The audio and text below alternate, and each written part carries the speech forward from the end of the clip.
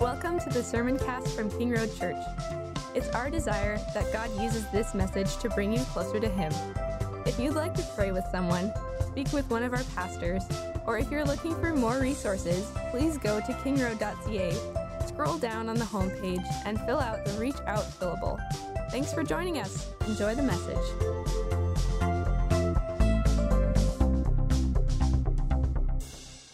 O Lord, how many are my foes? Many are rising against me. Many are saying of my soul, there is no salvation for him in God. But you, O Lord, are a shield about me, my glory and the lifter of my head. I cried aloud to the Lord, and he answered me from his holy hill. I lay down and slept. I woke again, for the Lord sustained me. I will not be afraid of many thousands of people who have set themselves against me all around. Arise, O Lord, save me, O my God, for you strike all my enemies on the cheek. You break the teeth of the wicked. Salvation belongs to the Lord. Your blessing be on your people. The word of the Lord. So getting into Psalm chapter 3. At the beginning of Psalm 3, you'll see this line right beside, if you have your Bible open or in your phone or whatever, you'll see this line that says, a psalm of David when he fled from Absalom, his son. And some of you who are here might not know the background to that, and you're kind of going, what in the world does that mean? Well, I'll give you a little short version, the Spark Notes version. 2 Samuel chapter 11 is where you'll find the beginning of this story. So King David had been ruling in his kingdom, in the kingdom of Israel, for a little while. He was having peace, prosperity, success. Things were going really good for the kingdom of Israel. And so King David, in springtime, at the beginning of chapter 11 in 2 Samuel, the writer of 2 Samuel says this, in the spring of the year, the time when kings go out to battle, David sent Joab. Oh. So David, the king, isn't out at battle when all the other kings are out at battle. He's deciding, you know what, life's pretty good, I'm going to stay home. And if you read along in the text, it says that he's on the top of his palace in the sight of all Jerusalem, and he's looking out over his kingdom. He gets up from his couch, and he gazes down, and he sees this roof where there's a woman bathing, and man, she is fine. And he's like, Hey, talks to his advisors. Hey, guys, go find, who is that? I want to know who that is. And they're like, well, that's Bathsheba, the wife of Uriah, one of your men who's fighting for you on the front lines, where you should be. So he sends for her. The men go and meet her, bring her to the palace. One thing leads to another. A month later, she calls him up. Hey, David, guess what? I'm pregnant. So what's the king supposed to do? Well, David doesn't want everybody to know what happened, so he tries to cover it up. So he calls Uriah back from the front lines. He feeds him. He sends him home. He's like, go enjoy your wife. But Uriah doesn't even go into his house because he's like, all the men are battling out in the field. They're sacrificing their time at home. They're putting themselves at risk. How dare I try to go and enjoy my own home and my own wife? So he goes back on the battlefield, and David sends word to the commander at the front and says, put Uriah at the front of the line and have everybody pull back. And Uriah is killed. And then so David goes and takes Bathsheba into his house, marries her, she becomes one of his wives. He thinks everything's great. The secret nobody knows. But God knew. So God sends Nathan the prophet to David, who confronts him on this and calls him out for what he's done. And Nathan says to him this in 2 Samuel 12, behold, this is God's word to David, behold, I will raise up evil against you out of your own house. And I will take your wives before your eyes and give them to your neighbor, and he shall lie with your wives in the sight of the sun, for you did it secretly, but I will do this thing before all Israel and before the sun.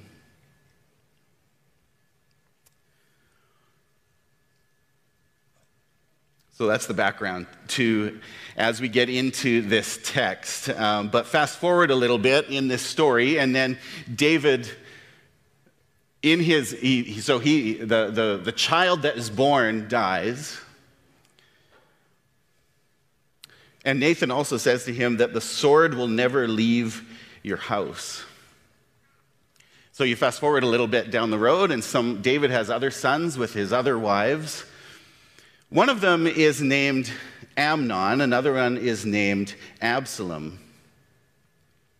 And Amnon falls in love with one of his half-sisters because David has these multiple wives and concubines, and they all give him children. And so he falls in love with one of the half-sisters, and her name is Tamar. And Amnon is so enraptured with her, and he needs, in his mind, he's like, I need to be with her, but she refuses him. So he devises a plan for her to be brought to him. He pretends that he's sick. She brings him food. He traps her in his room, rapes her. And then she says, oh, now you have to take me to be yours. I have to stay with you. You need to care for me. But the scripture says that he hated her with an even greater hate than which he loved her, and he has his men throw her out. An absolutely despicable thing. And Tamar's brother, Absalom, hears about this and is enraged. David also hears about it and is angry, but he does nothing. So Absalom now plots a scheme. He waits a good amount of time, he's patient, but he plots a scheme to be met with Amnon, and Absalom has his men kill Amnon. But then Absalom fears for his own life. He's like, now the king, my dad, is going to come after me, and he's going to punish me for this. So he flees with his men. And after a couple years, he comes back because David finally welcomes him back to Jerusalem, but he says, you can have nothing to do in public life. You can't be a part of my household. And Absalom says, well, then what's the point of me being here? So David says, after an amount of time, sure, fine, come back. You can be a part of the household. But Absalom hasn't forgotten what happened in the past.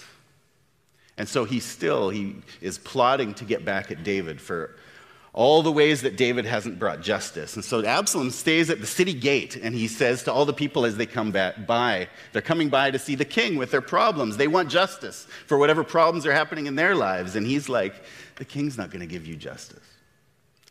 He's like, if only I was king, I would give you justice. He's young, he's handsome. He's telling them, days would be better if I was the king. And he gets the hearts of the people, and he conspires to overthrow David, and he succeeds. And now David's the one fleeing, believing that the men are going to come after him, and the men are going to kill him, and that he's being pursued. And so he flees and encounters scorn and mockery. And once David flees, Absalom fulfills the prophecy that Nathan had said, and Absalom takes David's mistresses on top of the palace, same place where David looked out and saw Bathsheba, and he sleeps with David's mistresses in the sight of all Jerusalem. That's a sordid history. But that's the background to this psalm. And that's the situation that David is in as he writes this psalm. Absalom's men hunting him down wherever he goes, people calling him out, cursing him, saying there's no salvation for him in God. And in this psalm, you can hear David's pain and his fear. But in the midst of that pain, as we go through this psalm, you can also hear his confidence in the Lord. And I think as we look at this psalm and we think about the context that David was in, and we think about our lives and our side of salvation history, where we are on this side of the cross, we can see that the main point of this psalm is that confidence in Christ leads to assurance, rest, and salvation. Confidence in Christ leads to assurance, rest, and salvation. And we'll see this confidence can come about because there's three reasons in this text to have this kind of confidence. The Lord shields, number one. The Lord sustains, number two. And the Lord saves, number three. So the Lord shields. First three verses again. O Lord, how many are my foes? Many are rising against me. Many are saying of my soul, there is no salvation for him in God. But you, O Lord, are a shield about me, my glory, and the lifter of my head. David sees all the enemies rising up around him. He sees Absalom's men pursuing him. He sees that the people now love Absalom instead of him. He's lost favor with the people. Nobody wants him to be king anymore, he thinks. They just want him gone. They're cursing him out, calling him a man of blood, saying that he can't be saved.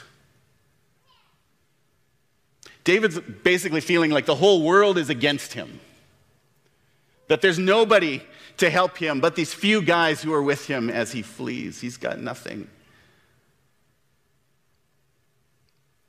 Feels like his family, his friends, his household has turned on him. Have you ever felt that way? Have you ever been in a situation anywhere similar to that where it feels like the whole world is against you? Maybe you did something and your family is super upset with you, or maybe your coworkers are upset with you, or maybe you've been bullied at school. And everywhere you turn, you feel like you just can't get the help that you need and that life is just a struggle. That's where David's at. To the extreme. People are literally looking to kill him, and if they're not looking to kill him, they're wishing he was dead. But notice what David does here. Even as he expresses all of that pain and fear, look what he does. He turns his focus away from himself, away from his own pain, and to God. He changes his focus. He's not focusing just on his circumstances. He's turning and he's looking at who God is and the fact that God makes these promises that he is with him. And all the history behind that. He doesn't ignore his problems or try to hide them. He doesn't pretend like they're not there or give some kind of facade of happiness. Oh, everything's fine. Things are good because I'm in the Lord. No, he's honest. He's honest about his pain. He's honest about his fear. But he doesn't let his problems drive him to despair. He laments about his situation and the threats against him, but he immediately shifts his focus to Yahweh, the Lord who saves, and he says, "O Lord, you are a shield about me." When he says that language of being a shield about him, he's actually drawing on the patriarchs, the ancient fathers of Israel, Abraham, Isaac, and Jacob. Going back, if you look in Genesis chapter 15, verse 1, there was this big situation where Abraham was dealing with these other kings, and they tried to pay him for what he had done for them. And he said, "No, my blessing must come from the Lord." And then the Lord comes to him and says, "I am your shield." And David's drawing on that. He's remembering the history, how the Lord has protected his people all of these years, as the Lord has blessed his people, and he's relying on that the Lord will come through for him as well. But undoubtedly, it was a significant time of fear for David. I've had times of fear in my life. If I remember back through the years, think back all the way to my childhood. I remember a time when in elementary school, I don't know how old I was, 8, 9, 10, something like that. And there was this kid at school who came from a really rough home, and he was bullying me and threatening me in different ways. I was way bigger than him. I don't know what I was scared about, but nevertheless, I was fearful. I didn't know what was going to happen. Another time when I was older, working one of my jobs, there were a couple of rather unstable people that I worked with, and they were upset with me for some reason. And they made it known that they were upset with me, and they would mock me, and they would do things to kind of sabotage my day, my work day. And I remember thinking, how far is this going to go? Are they going to show up at my house one day? Like, do I need to fear? Do I need to fear for my own safety? Or how far is this going to go? There's stressful things that we can go through in our lives as we're going through times like this. Times where we lose sleep, times where we lose weight because we just don't even want to eat, we're so stressed. Unlike David, thankfully, I had my family and friends who were in full support of me. But it was a very hard situation. But I remember also being in those times, the Lord's faithfulness. He comforted me by his word. Seeing his faithfulness as I read through his word and I look at how he was faithful to people like David, even people like Abraham, even though those guys sinned against God and against others in big ways, God was faithful to them. Because we don't earn God's love by our actions. God loves us already.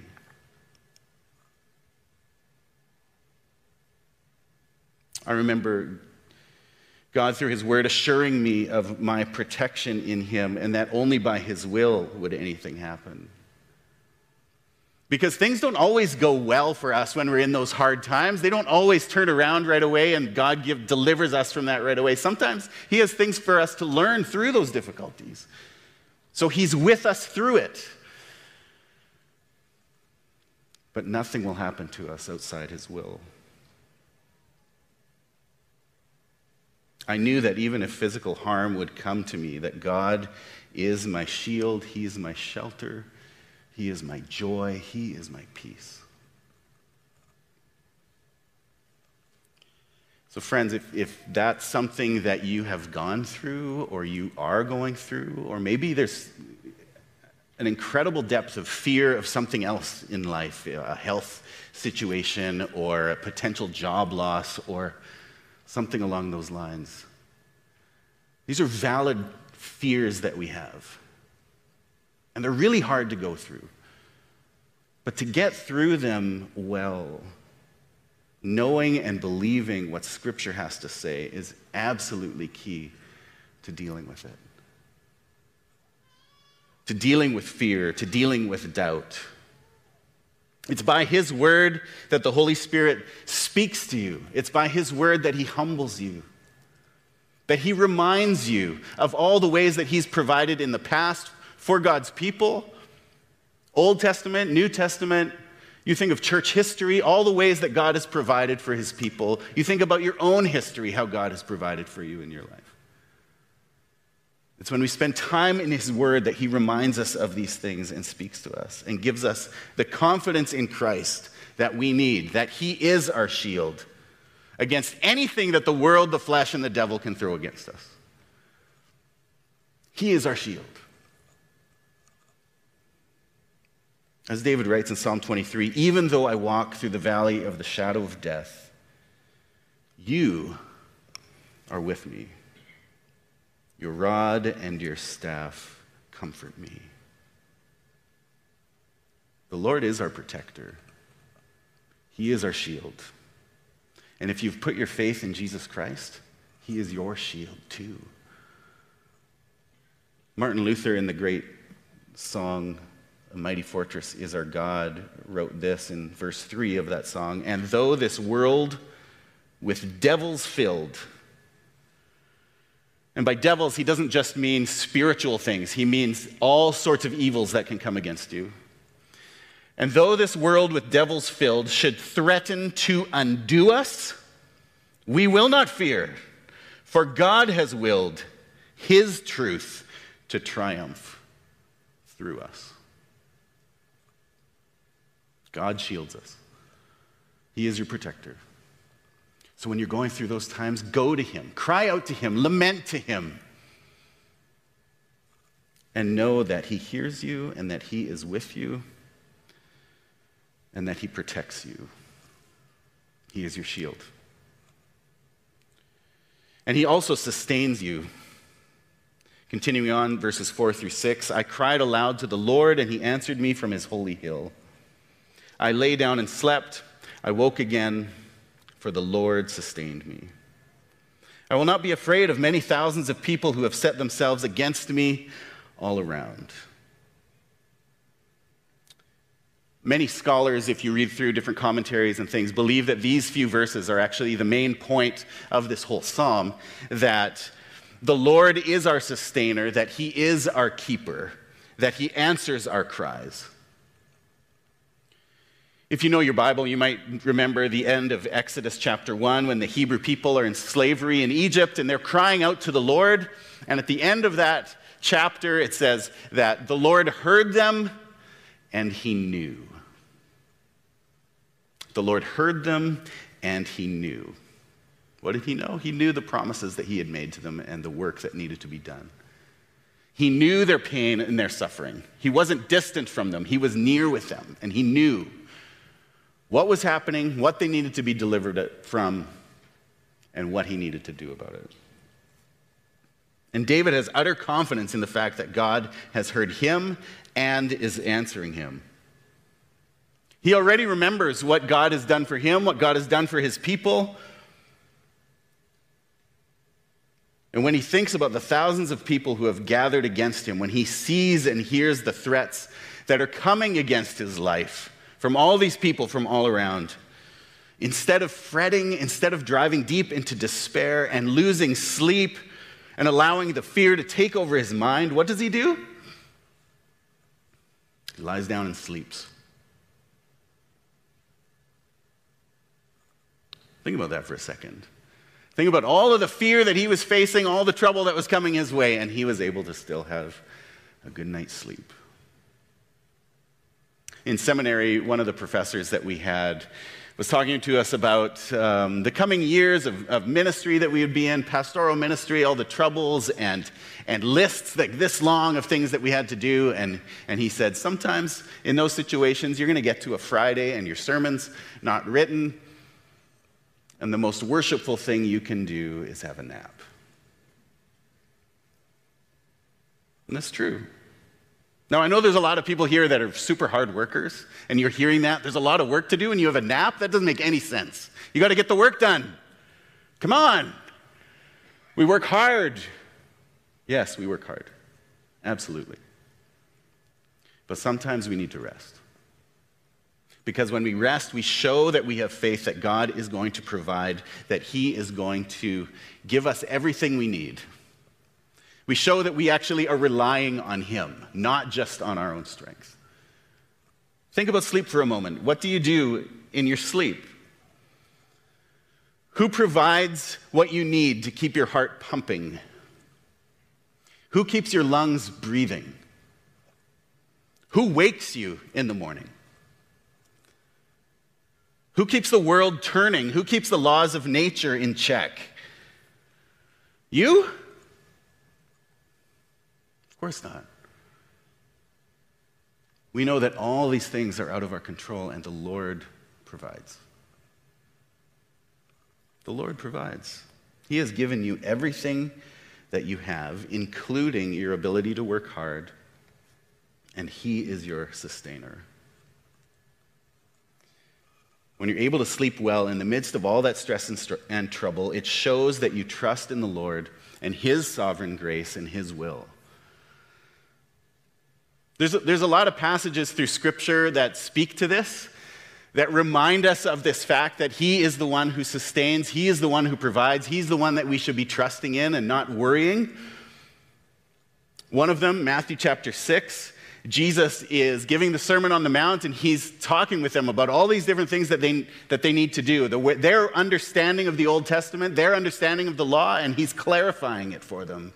And he gets to this point where he says, look at the birds of the air.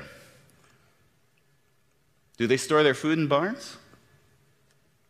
And yet your heavenly Father provides for them. And how much more valuable are you than they? So don't worry. He also says that about clothing. Don't worry. The Lord clothes the lilies of the field more beautifully than any king that you can ever see. How much more does he care about you? So don't worry. Or we could add, don't worry about your college coursework. Or don't worry about your children as they're growing up and getting married. Don't worry about the what-ifs of life. And honestly, that's a weakness of mine. What if? Well, if this is happening, then what's going to happen next? And what's going to happen tomorrow? And what's going to happen next week? And what's going to happen next year? Oh, my goodness. What are we going to do? But Jesus is saying, don't worry about tomorrow. At the end of that passage in the Sermon on the Mount, he says, do not worry about tomorrow because today has enough trouble of its own.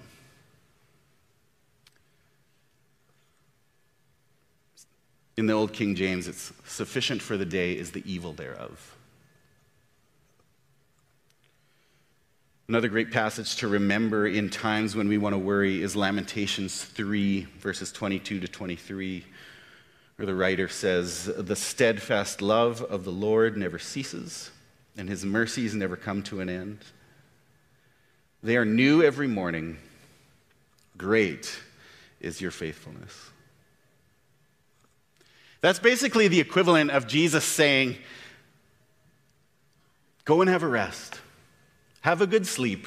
No matter what's going on around you, no matter what kind of worries you have, no matter what troubles are happening, make sure that you get a good sleep. I've got you. I've got you.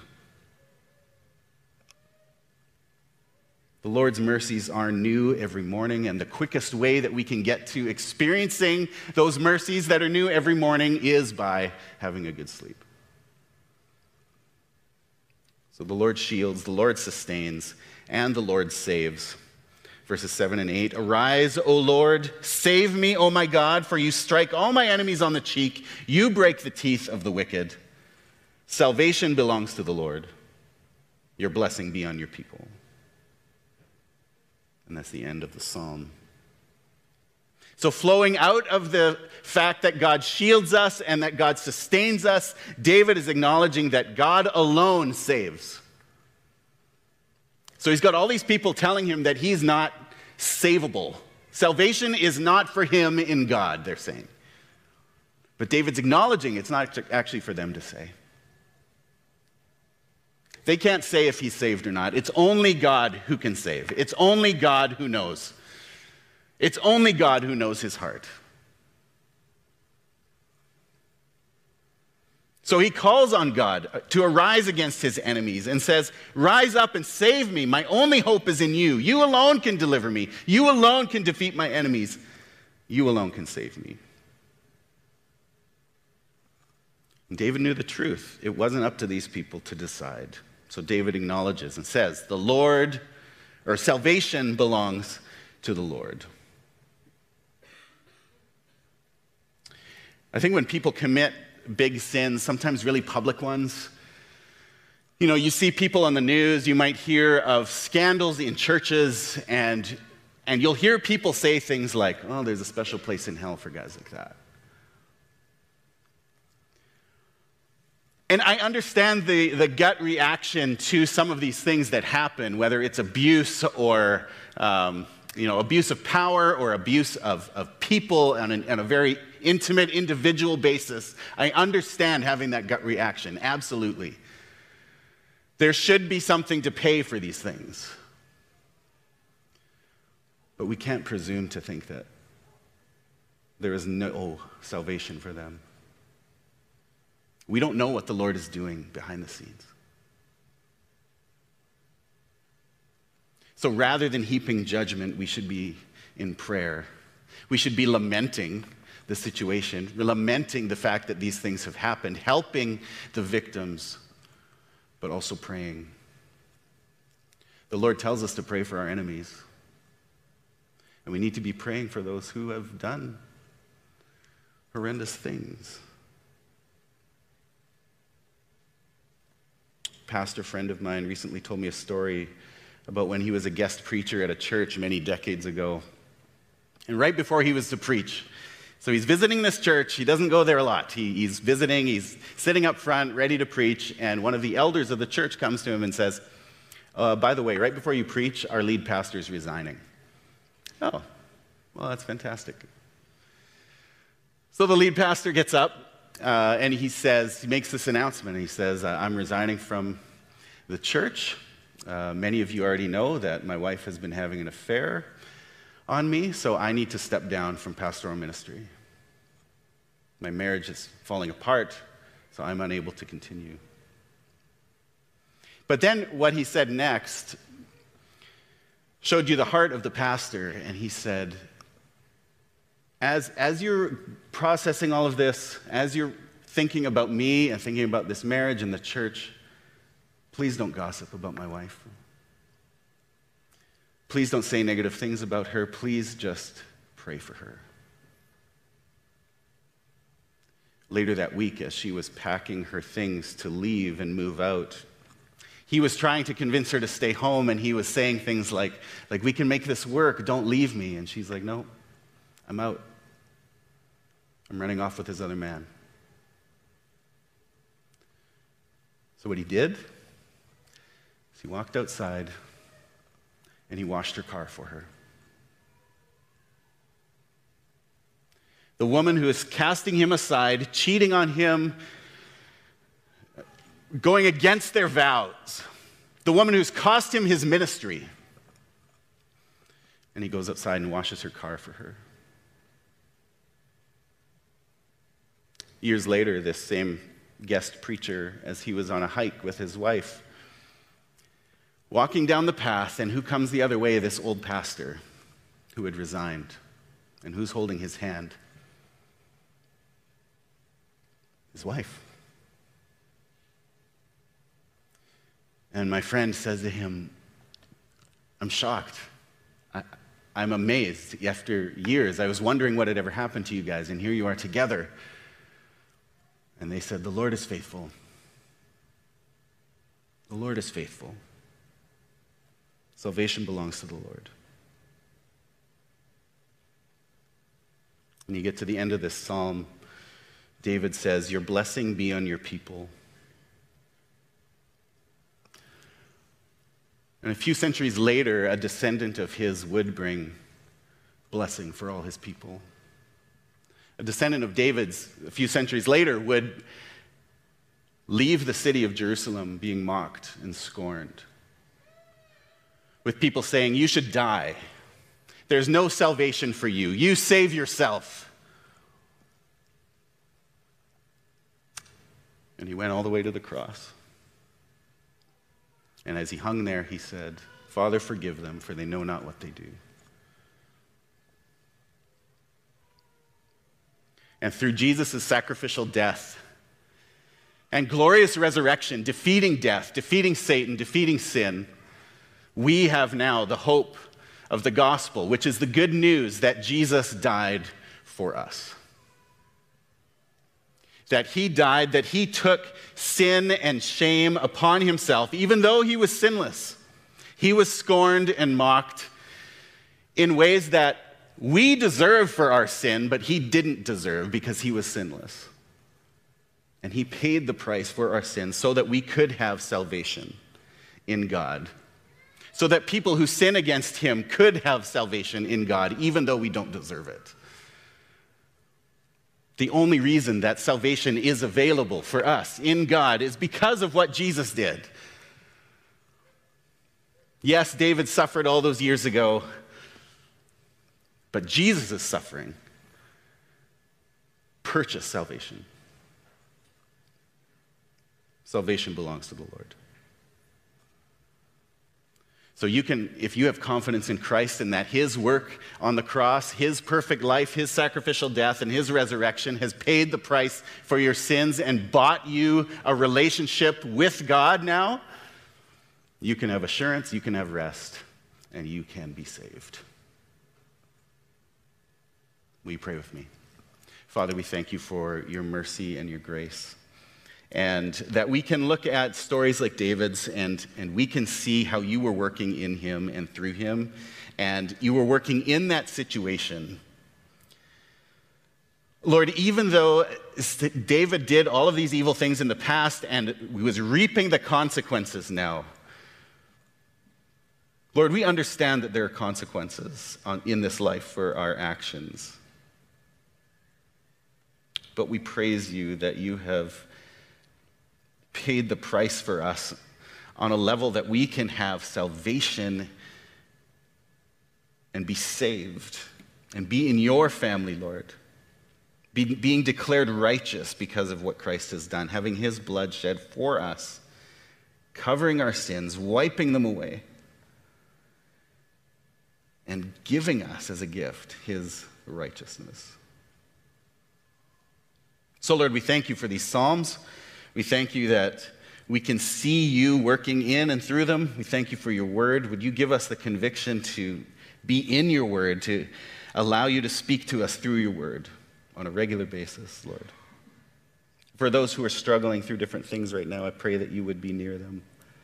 Bless them. Give them the confidence that they need in the Lord Jesus so that they can rest. We ask these things in your name, Jesus. Amen.